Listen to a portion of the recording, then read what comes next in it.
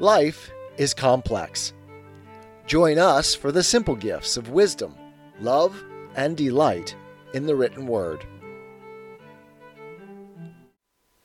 President George Washington's Farewell Address, 1796. Part 3. Let me now take a more comprehensive view, and warn you in the most solemn manner against the baneful effects of the spirit of party generally. This spirit, unfortunately, is inseparable from our nature, having its root in the strongest passions of the human mind. It exists under different shapes in all governments, more or less stifled, controlled, or repressed.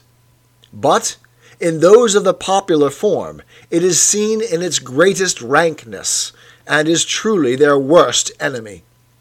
The alternate domination of one faction over another, sharpened by the spirit of revenge, natural to party dissension, which in different ages and countries has perpetrated the most horrid enormities, is itself a frightful despotism.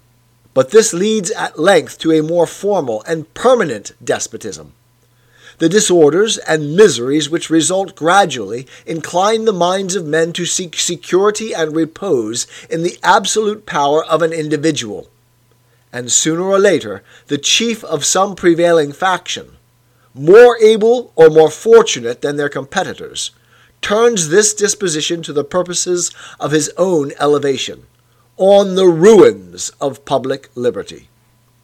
Without looking forward to an extremity of this kind, which nevertheless ought not to be entirely out of sight, the common and continual mischiefs of the spirit of party are sufficient to make it the interest and duty of a wise people to discourage and restrain it.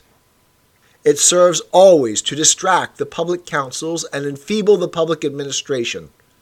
It agitates the community with ill-founded jealousies and false alarms, kindles the animosity of one part against another, foments occasionally riot and insurrection.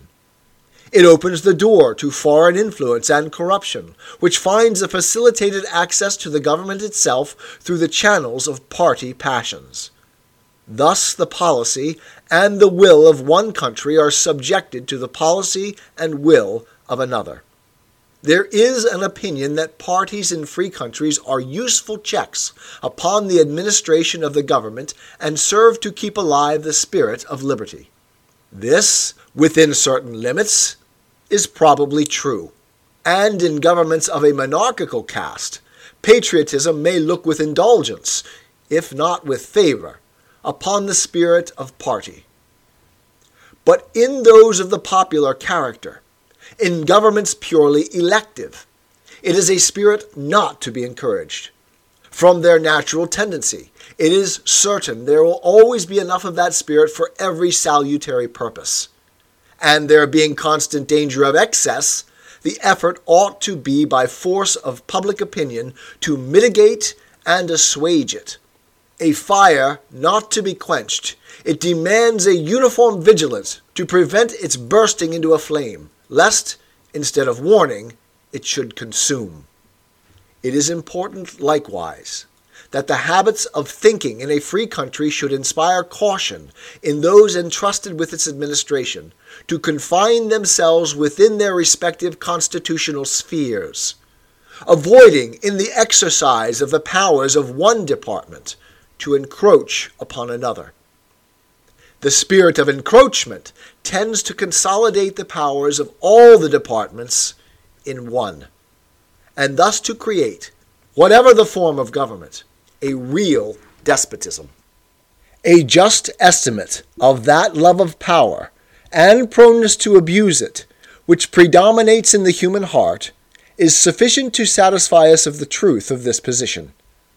The necessity of reciprocal checks in the exercise of political power, by dividing and distributing it into different depositaries, and constituting each the guardian of the public weal against invasions by the others, has been evinced by experiments ancient and modern, some of them in our country and under our own eyes. To preserve them must be as necessary as to institute them. If, in the opinion of the people, the distribution or modification of the constitutional powers be in any particular wrong, let it be corrected by an amendment in the way which the Constitution designates.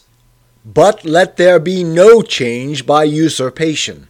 For though this, in one instance, may be the instrument of good, it is the customary weapon by which free governments are destroyed. The precedent must always greatly overbalance in permanent evil any partial or transient benefit which the use can at any time yield. Of all the dispositions and habits which lead to political prosperity, religion and morality are indispensable supports. In vain would that man claim the tribute of patriotism, who should labor to subvert these great pillars of human happiness, these firmest props of the duties of men and citizens. The mere politician, equally with the pious man, ought to respect and to cherish them. A volume could not trace all their connections with private and public felicity. Let it simply be asked, where is the security for property, for reputation, for life, if the sense of religious obligation desert the oaths which are the instruments of investigation in courts of justice? And let us with caution indulge the supposition that morality can be maintained without religion. Whatever may be conceded to the influence of refined education on minds of peculiar structure, reason and experience both forbid us to expect that national morality can prevail in exclusion of religious principle. It is substantially true that virtue or morality is a necessary spring of popular government. The rule, indeed, extends with more or less force to every species of free government. Who that is a sincere friend to it can look with indifference upon attempts to shake the foundation of the fabric? Promote, then, as an object of primary importance, institutions for the general diffusion of knowledge in proportion as the structure of a government gives force to public opinion.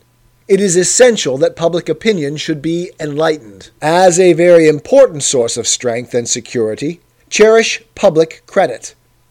One method of preserving it is to use it as sparingly as possible, avoiding occasions of expense by cultivating peace, but remembering also that timely disbursements to prepare for danger frequently prevent much greater disbursements to repel it. Avoiding likewise the accumulation of debt, not only by shunning occasions of expense, but by vigorous exertion in time of peace to discharge the debts which unavoidable wars may have occasioned, not ungenerously throwing upon posterity the burden which we ourselves ought to bear. The execution of these maxims belongs to your representatives, but it is necessary that public opinion should cooperate. To facilitate to them the performance of their duty, it is essential that you should practically bear in mind that towards the payment of debts there must be revenue, that to have revenue there must be taxes, that no taxes can be devised which are not more or less inconvenient and unpleasant, that the intrinsic embarrassment, inseparable from the selection of the proper objects, which is always a choice of difficulties, ought to be a decisive motive for a candid construction of the conduct of the government in making it, and for a spirit of acquiescence in the measures for obtaining revenue, which the public exigencies may at any time dictate. Observe good faith and justice towards all nations. Cultivate peace and harmony with all. Religion and morality enjoin this conduct, and can it be that good policy does not equally enjoin it? It will be worthy of a free, enlightened, and at no distant period a great nation, to give to mankind the magnanimous and too novel example of a people always guided by an exalted justice and benevolence. Who can doubt that, in the course of time and things, the fruits of such a plan would richly repay any temporary advantages which might be lost by a steady adherence to it? Can it be that Providence has not connected the permanent felicity of a nation with its virtue? The experiment, at least, is recommended by every sentiment which ennobles human nature. Alas, is it rendered impossible by its vices? In the execution of such a plan, Nothing is more essential than that permanent, inveterate antipathies against particular nations and passionate attachments for others should be excluded, and that, in place of them, just and amicable feelings towards all should be cultivated. The nation which indulges towards another habitual hatred or a habitual fondness is in some degree a slave. It is a slave to its animosity or to its affection, either of which is sufficient to lead it astray from its duty and its interest. Antipathy in one nation against another disposes each more readily to offer insult and injury, to lay hold of slight causes of umbrage, and to be haughty and intractable, when accidental or trifling occasions of dispute occur. Hence, frequent collisions, obstinate, envenomed, and bloody contests.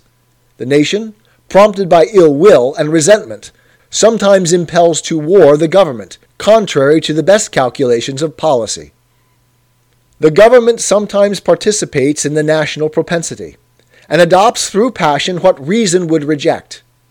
At other times it makes the animosity of the nation subservient to projects of hostility instigated by pride, ambition, and other sinister and pernicious motives. The peace often, sometimes perhaps the liberty of nations, has been the victim. So likewise, a passionate attachment of one nation for another produces a variety of evils.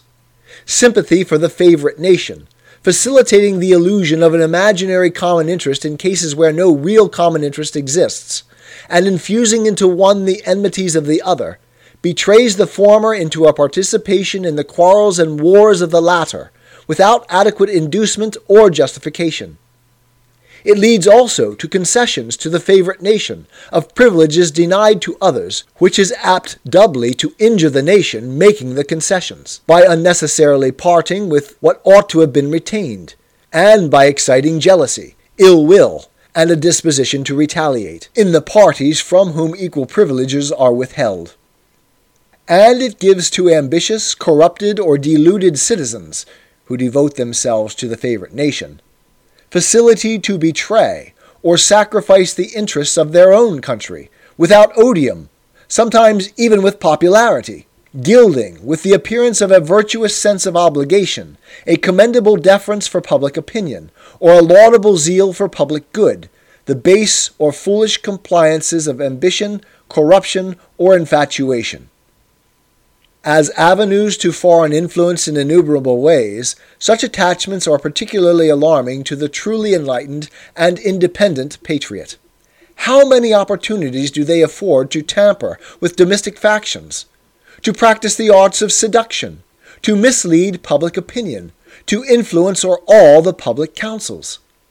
Such an attachment of a small or weak towards a great and powerful nation dooms the former to be the satellite of the latter. Against the insidious wiles of foreign influence, I conjure you to believe me, fellow citizens, the jealousy of a free people ought to be constantly awake, since history and experience prove that foreign influence is one of the most baneful foes of republican government. But that jealousy to be useful must be impartial, else it becomes the instrument of the very influence to be avoided, instead of a defense against it. Excessive partiality for one foreign nation and excessive dislike of another cause those whom they actuate to see danger only on one side, and serve to veil and even second the arts of influence on the other. Real patriots, who may resist the intrigues of the favorite, are liable to become suspected and odious, while its tools and dupes usurp the applause and confidence of the people to surrender their interests. The great rule of conduct for us in regard to foreign nations is in extending our commercial relations to have with them as little political connection as possible. So far as we have already formed engagements, let them be fulfilled with perfect good faith. Here, let us stop. 'Tis the gift to be simple. 'Tis the gift to be free. 'Tis the gift to come down where we ought to be. And when we find ourselves in the place just right, 'twill be in the valley of love and delight. When true simplicity is gained, to bow and to bend, we will not be ashamed. To turn, turn will be our delight, till by turning, turning, we come round right.